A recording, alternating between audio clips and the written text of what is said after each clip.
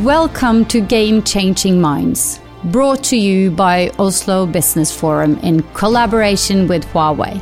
In this podcast, we will talk to game changers and hear their thoughts on topics like innovation, technology, leadership, and women in tech. My name is Siri Børsum. Today, I am so lucky that I have two people joining us who actually live and breathe technology. It's the first time for both of you in a podcast studio, so very brave, and thank you so much for coming.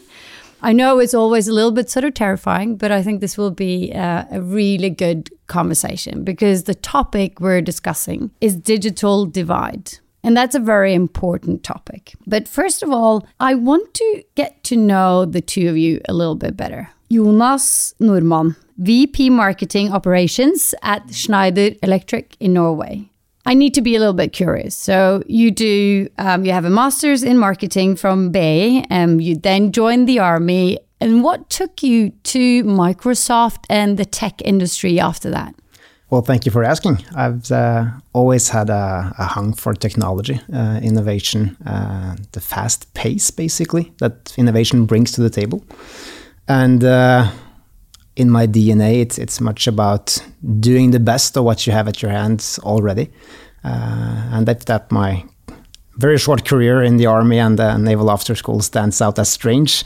It was sort of brought to the table by that DNA, because after finishing school, well, most boys have to go to the Army. And I thought, well, how can I do the most of something I need to do regardless? And that brought me to the Officer School, which brought a lot of leadership perspectives and high-paced learning into something I need to do regardless. And this was also the driving factor, which afterwards brought me into Microsoft. I wanted to work in this high-paced environment. Through my studies, I did quite a bit of weekend working and evening working and so on for Microsoft and other tech companies. And I learned to really appreciate the value these companies bring to the table, the professionalism and the inherent opportunity for a better future. Technology is not the salvation by any means, but still it's a huge helping factor to bring a lot of positive effects into the world. And as such, I actually strived quite hard. Microsoft is an attractive workplace, and I put in my resume.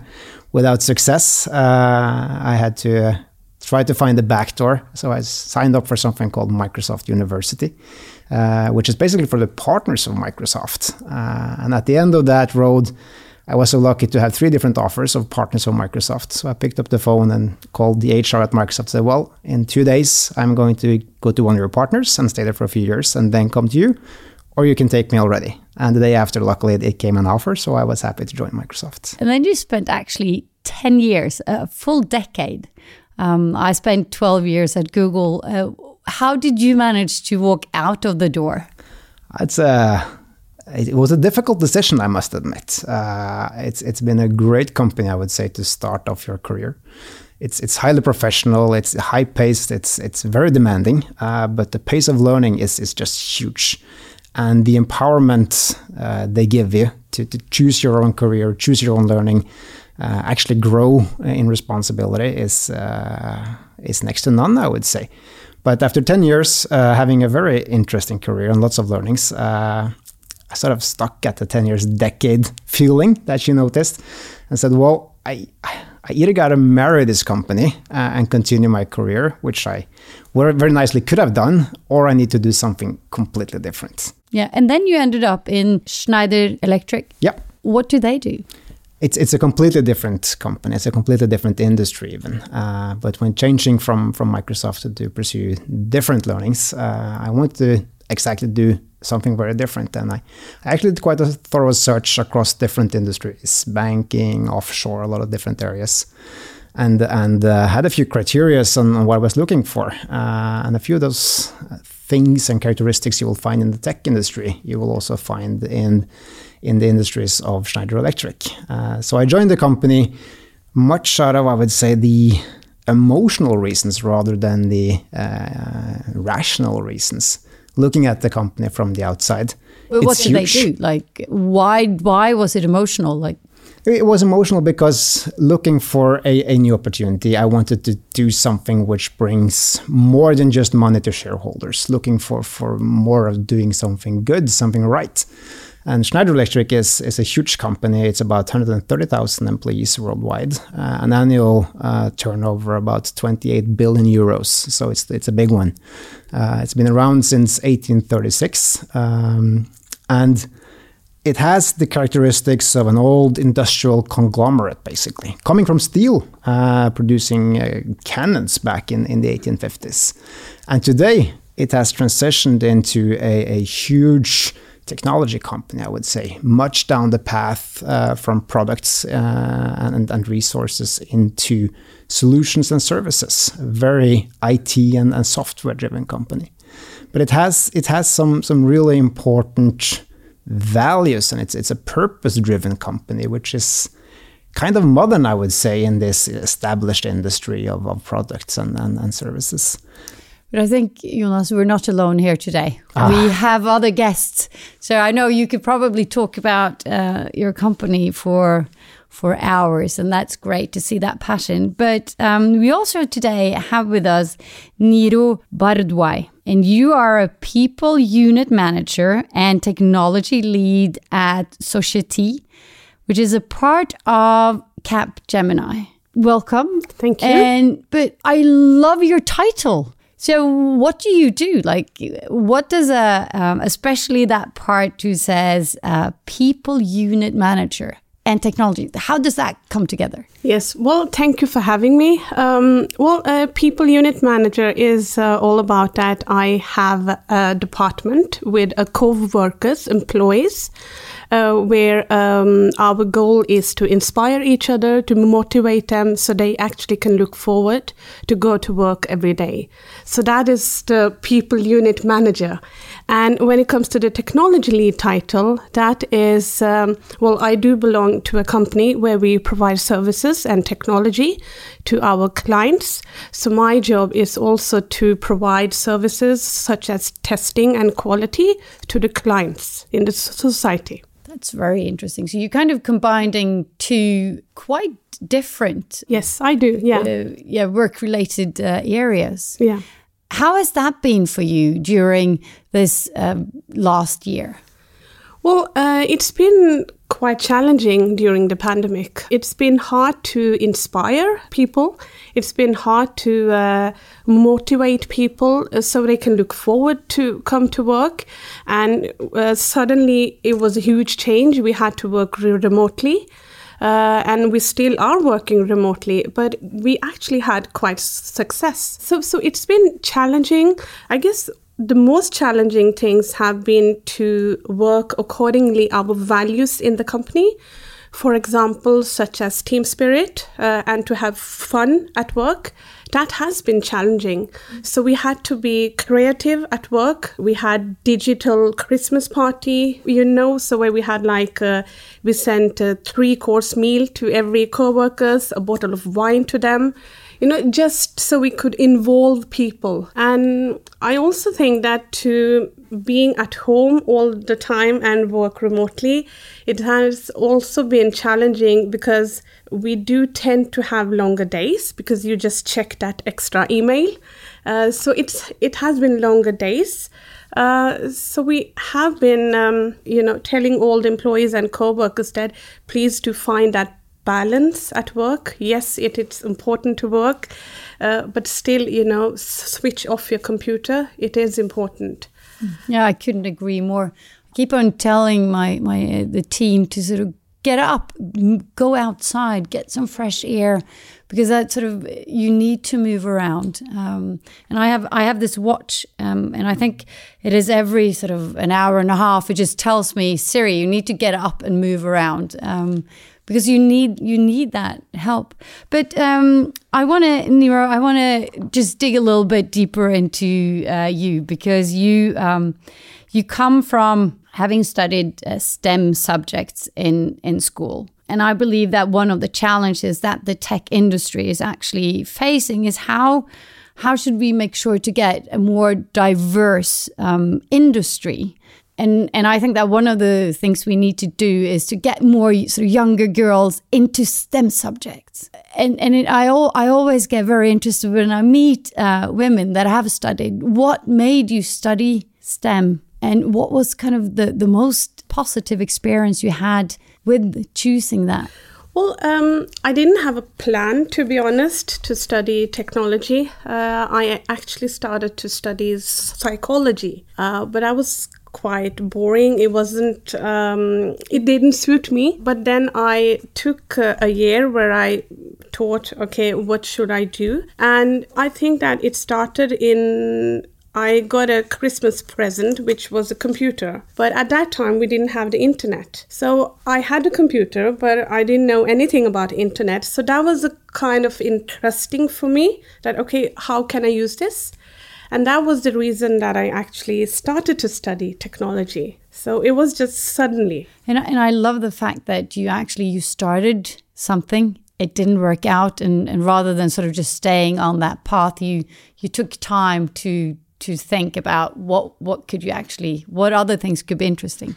I think more people need to do that, and don't think that when they've just started studying that you're stuck on that path. So thanks for sharing that. So I've invited you to discuss digital divide. But before we do that, because I always think it's important that we agree on what that is. So Jonas, how would you describe digital divide? Well, to me, digital is a broad term in its nature. So I think it's fair that we start to try to define it and scope it a little bit. But when it comes to digital divide, at its fundamental level, in my mind, it comes to those who have access to the internet, basically, through devices, through internet coverage and so on, and hence has access to information. It's the information access which is the pivotal point. It's not the broadband line. Would it be books or a smartphone? So I think the digital divide is today's communication line, and those who can communicate and have access to information, and those who cannot for different reasons. And that's, in my mind, the digital divide. When you say access to information, so when I studied back in 1993, you have a certain sort of access to a certain type of information. And I have a daughter who's going out to study now, and I keep on telling her, do you know that you have access to more information than Bill Clinton had when he was the president of the United States? And what does that, like the ability it gives you to have access? Do you agree with Jonas's definition? Yes, of course, I do agree. And it's actually quite interesting that, we still have countries who don't have internet, but we still have countries where countries are struggling with the low-speed connection. And we could see during the pandemic that it was difficult to spread information regarding COVID-19. So yes, I do agree on that. But I think what we need to do is to include everyone, so they can have an impact. I couldn't agree more. I think it has to do with internet infrastructures. Obviously, that's a society's responsibility. Then there are all these applications and services that can make your lives easier. And that is what I love about this industry, is that we can actually make people's lives easier with technology. But it can also be more difficult. But I'm sure we can get back to that. So when I joined tech industry back in 2007, I often referred to the global internet access numbers, which at that time was only 20% back in 2007. And now, 14 years later, we actually see that the latest numbers are 64%. So that's a huge increase. But still, if you turn that number around, there's 36% of the global population that does not have access. I'm interested in your views on what does that do with our society? How can we live a sustainable or see a sustainable future if not everyone has access to information like we do? Jonas? I think you're raising a very critical point here. And I think that you can even go one step further back in this value chain. In Schneider Electric, we of course deal with electrical distribution and smartness in buildings and so on. And we do measure quite thoroughly the access to energy And if you look at electrical energy, which again powers the internet and access to internet, there's still almost 1 billion people across the planet who don't have access to electrical energy. And hence, they will not have any use of a smartphone or computer or anything. And on top of that, there's a very large portion of people who live with very weak availability of electricity, being turned off or being turned on, etc. So I think just reminding ourselves that despite the conditions we're used to in Norway, this is not the global standards. It's definitely not the global standards, because we still see billions of people remain without the, I would say, human right to have access to the internet.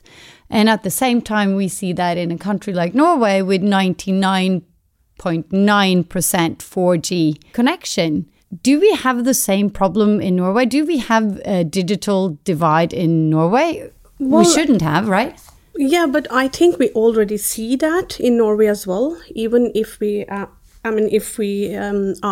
quite advanced in technology, because we still have a generation in Norway who cannot access internet, who don't know how to use the smartphones, they cannot read the tax reports. So yes, we do have people in Norway who don't have that access. So what we need to do here is to include everyone. Yeah, and not be blinded by simple statistics. I mean, 99% internet coverage doesn't mean that 99% of our population is enabled to actually use the technology, utilize and get the benefits, because in the end it's about access to the information and the communication lines as such that the internet represents. And then comes the benefits from it. And unless you're able to sort of reap those benefits, then it's just a piece of infrastructure. If you don't go by train, you don't need any railways. So yes, it's a prerequisite, but it doesn't necessarily yield the value we're looking for in this digital transformation and the digital future. So then we sit here and we work with technology. What is our responsibility? Well, I think from my professional perspective, I think we need to do more usability testing where we include people so they can have an impact on all of the requirements, where they can be a part of the planning, and to make sure that we have a diversity in the teams, because we do have people with special needs in the society who don't know how to use mobile apps, for example. So, yeah. And at the same time, technology can be a very a great way for people with disabilities to be part of society. Exactly. Yeah. So we see, so society has a role in making sure we have the infrastructure and everything in place. Then the government has a role to make sure that learning platforms from an early age, etc., etc. But what about us as human beings? Should we be allowed to just step back and say, do you know what, I don't want to use these tools. I don't know how to use them. I don't care. Is that okay? Is it society's responsibility to have all the options open?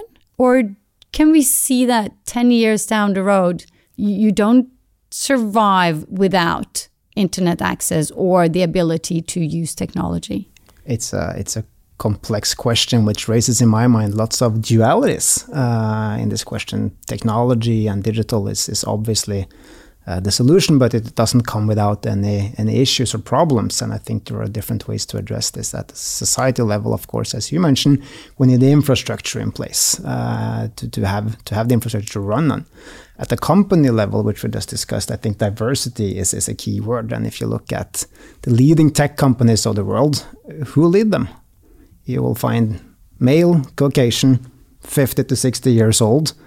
And the companies are becoming fewer and fewer and bigger. So that doesn't really run with the whole diversity perspectives of building platforms that are applicable for everyone in the usage scenarios we just discussed. Do you see that do we lose women here? We've always talked about women not being interested in technology. And do you think that women will fall out of society here? Well, I think it depends on the companies. The companies need to have a plan where inclusion and diversity, when it comes to women, it's actually a part of the goals and plans in the company.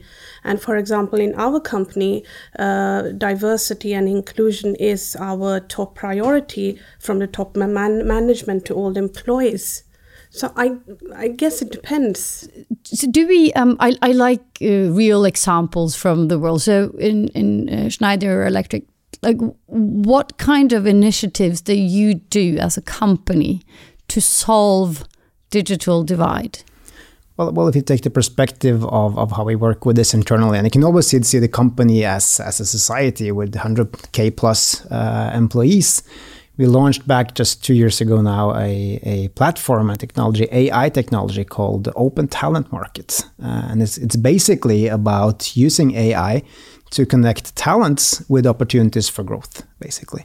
Because we have so many talents, diverse talents across the world, and we have so many different business challenges and tasks at hand. But coupling those with the manual historical ways of doing it, calling people using LinkedIn and established internal networks and so on, just didn't work fast enough. Either the talents had moved on or the opportunity for project was already lost or served by someone else in a less efficient manner. So by having AI actually mapping a basic set of metadata by individual with the project descriptions or the task forces that we put in place, we could actually serve the needs of virtual team members across the world.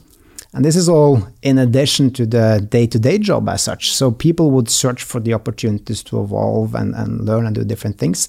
And they would also get showcased the opportunities which were most relevant for them. And I think over the last year, I think we freed up like 70,000 hours of these project hours from individuals who actively seek these unique projects to the open talent market. And this is by using technology, AI, and seeing capabilities versus needs and matching across time zones, cultures and everything. And that releases a lot of positive energy and value. So what, again, back to our responsibility as a tech industry. So it's been talked a lot about privacy, data. We use very difficult language often. Can you understand why some people are afraid of going online and using the digital tools that are available to them? Yes, well, I think the digital tools, it changes the society. And I can take my example that if I use something and it's difficult, then I could try it once more. But if I don't understand it either then I just don't do it. So, it depends on how user-friendly the different tools are. And that, come back to UX and actually how it is something. Why do they make it so difficult, right? You go, oh my God, it could be simpler.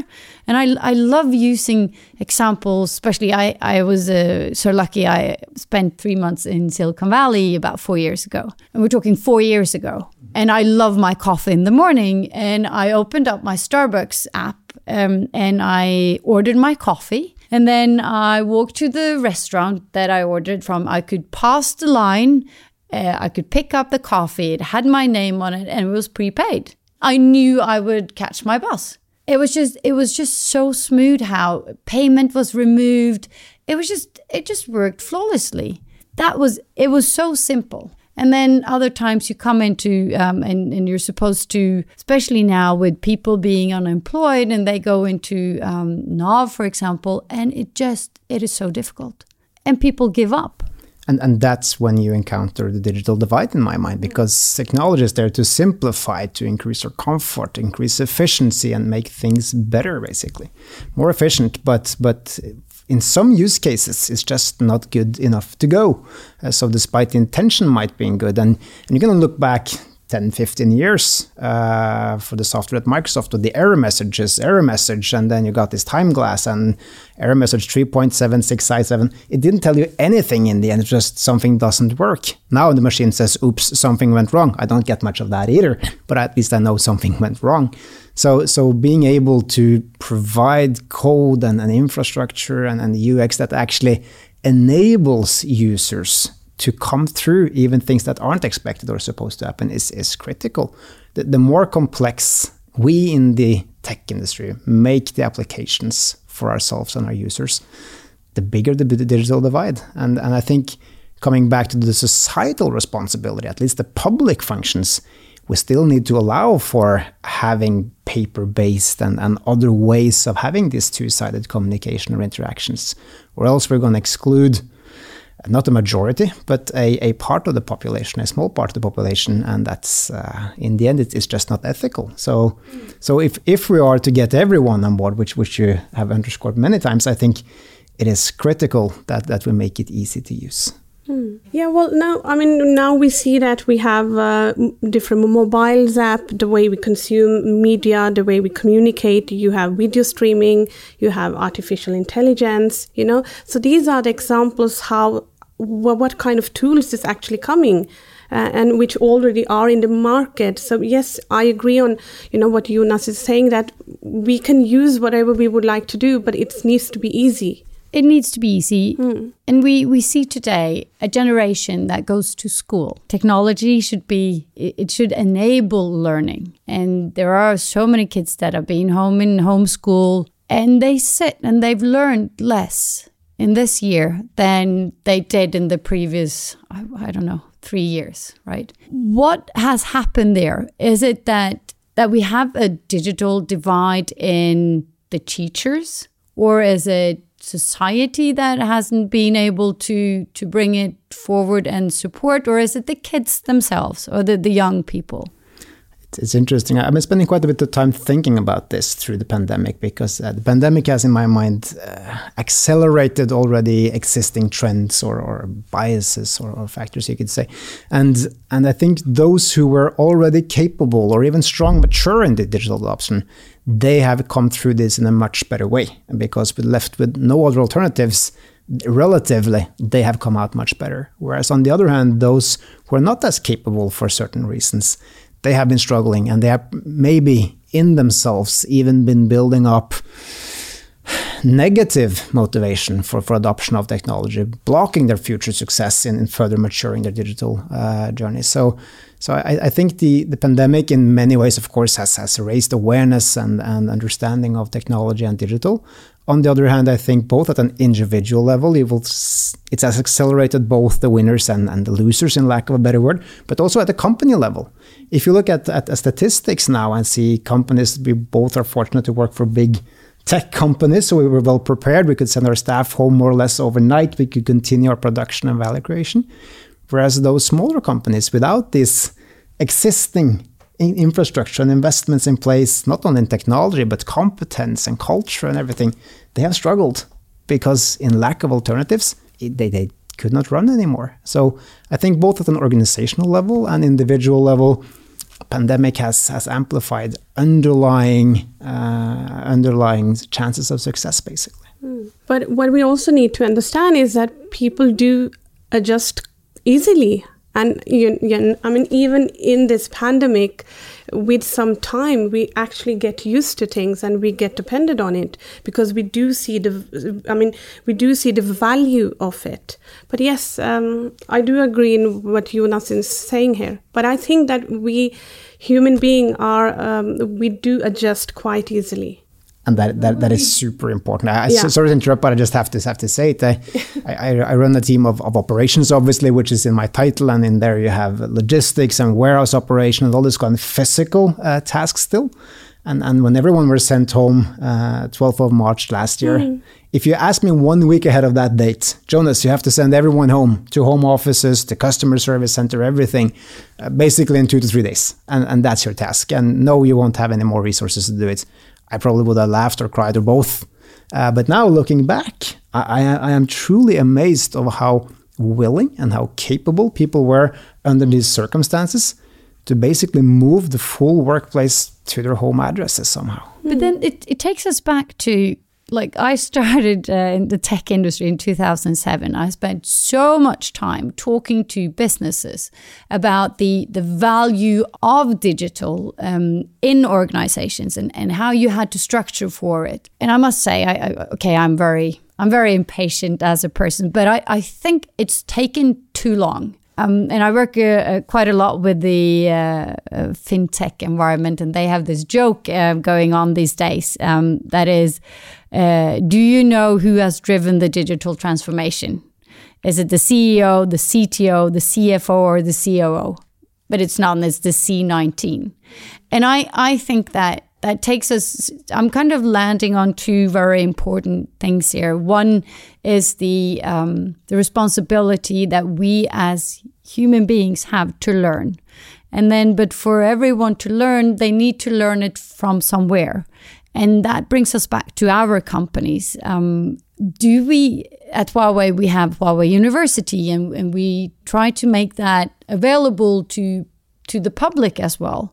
Because we believe that in order to utilize technology, you need to understand why it is such a good thing to utilize. But I'm kind of thinking, have we ended up in a place where we would not be able to survive without internet? Absolutely. There's no way back? No. I don't think so either. Yeah, I agree. And then back to, I think I've asked this question before today. So how do we make sure that rich people don't get richer and poor people don't get poorer? Because the situation we're in right now will, even though the young generation comes with the ability to use technology will continue to develop. And there will always be someone that don't want to be part of it. How do we do this as society? Well, I think it comes back on what we have discussed already, that you need to include people. And I think the companies need to make sure that you have all the different representatives from the society who can be involved, and where we can evolve the technology together and not alone. But do you think we're able to do it? Well, I think we just have to do it. I mean, the companies need to have goals, where we make sure and we pay attention to these things. What do you think, Jonas? I think that this is a huge discussion, but I think of digital as a currency, or you can think of digital as a basic resource, like money. Could you go back to a society without money? Well, theoretically you can. You can go back to exchanging farm animals and so on, but still it's not going to happen. You can't take away digital. But of course, if something as digital is a resource, it has a value. And if it has a value, of course, it will be capitalized by someone or something over time. And this is already hitting our world, and it's already benefiting our world. If it wasn't for many of these huge internet companies, we wouldn't be where we are with technology. And we basically have the key to solving a lot of the world's biggest problems in our hands with technology. But the application, though, is a different question. You find certain regimes in which technology is not used for good. Won't mention names necessarily, but you can control what access people have to information, which apps they're allowed to use. You can surveil your own population and give them credits according to behavior, etc. And hence, technology in itself is neither good nor bad, but it can be used for good purposes and even for bad purposes, in lack of a better word. And I think, despite the huge fan I am of open standards and liberal market systems and so on, as with all key resources, some sort of regulations, frameworks needs to be in place to ensure the greater good. Or else we're back to your question, how can we reassure ourselves that a few people won't take this currency, this resource for themselves to a large extent, basically? Maybe I'm becoming a bit philosophical, but it is a big question, and I think that we have been looking at this as giving people access to internet as the solution to improve through technology. But it is a bigger problem than that. When we've done that, then we need to look at a lot of other elements, and that's what we're touching upon. Because what I also think that I think we will have a situation where we don't know where the boundaries are. We don't know where the limits are. So you know, where will technology stop? We don't know that today. And if you think about 20 years ago, we're just building on what we actually had and started with. Yeah, so I think it won't stop at all. No, there's no end station for technology as such. That's a good point, yeah. I think there's some waves that you can sort of classify technology into, and looking at the usage and adoption of technology, there is some sort of pendulum analogy here. Something new comes to the market, say Facebook. Everyone goes on Facebook, and we learn how to behave on social media. It's basically teaches us what's okay and what's not okay to post on social media, and you find different specialized kinds of social media for different areas of interest and or sharing, private, non-private, etc. I think this is the key also going forward, but being respectful that we as humans, we're new to this. We might love technology as the three of us in this room do, but still we need to accept the fact that we are novices in our field because the pace of technology is immensely fast, and we need to allow ourselves some time to stop, reflect, learn, and then move on in the usage and application of certain technologies.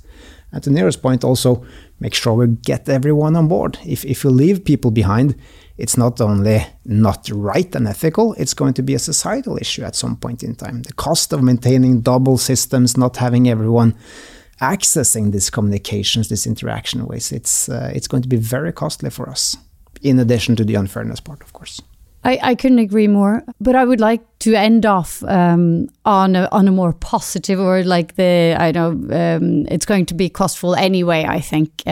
But I want to end on a positive note. Your favorite technological service or app, the thing you cannot live without, Neera? The thing I cannot live without. Well, maybe my smartphone. It's not that I cannot live without it, but I'm very much dependent on it.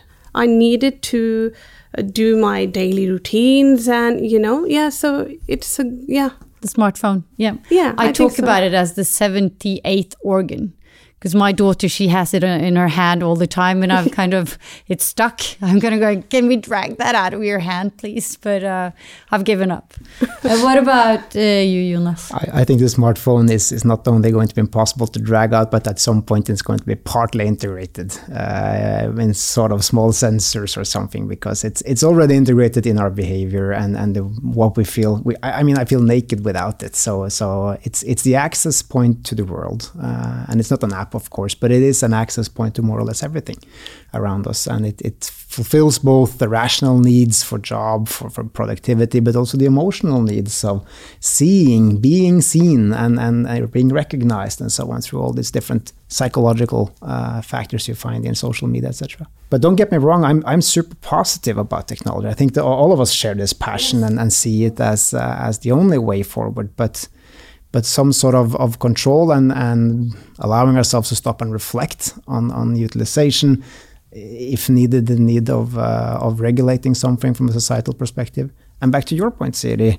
having also this individual accountability perspective. It's not the job of everyone else to make me mature digitally. It's in the end, it's my own task. At least in a country like Norway, where most of the prerequisites are in place for most of the population, we need to step up to the challenge. We need to embrace, we need to reflect, and we need to make this technology bring value to us. I couldn't agree more. And I think we will not solve this big challenge or task that we have in front of us during this podcast, but it's been a true pleasure to have you both here today. And I think as the first timers, you did absolutely brilliant. So thank you for coming, and thank you for listening. Thank you. Thank you very much for having us. It's been very interesting. You have just listened to an episode of Game Changing Minds, a podcast brought to you by Oslo Business Forum in collaboration with Huawei. I hope you enjoyed it. Please share the podcast if you find it valuable, and be sure to listen to our next episode if you want to discover more about game changers and what we can learn from them.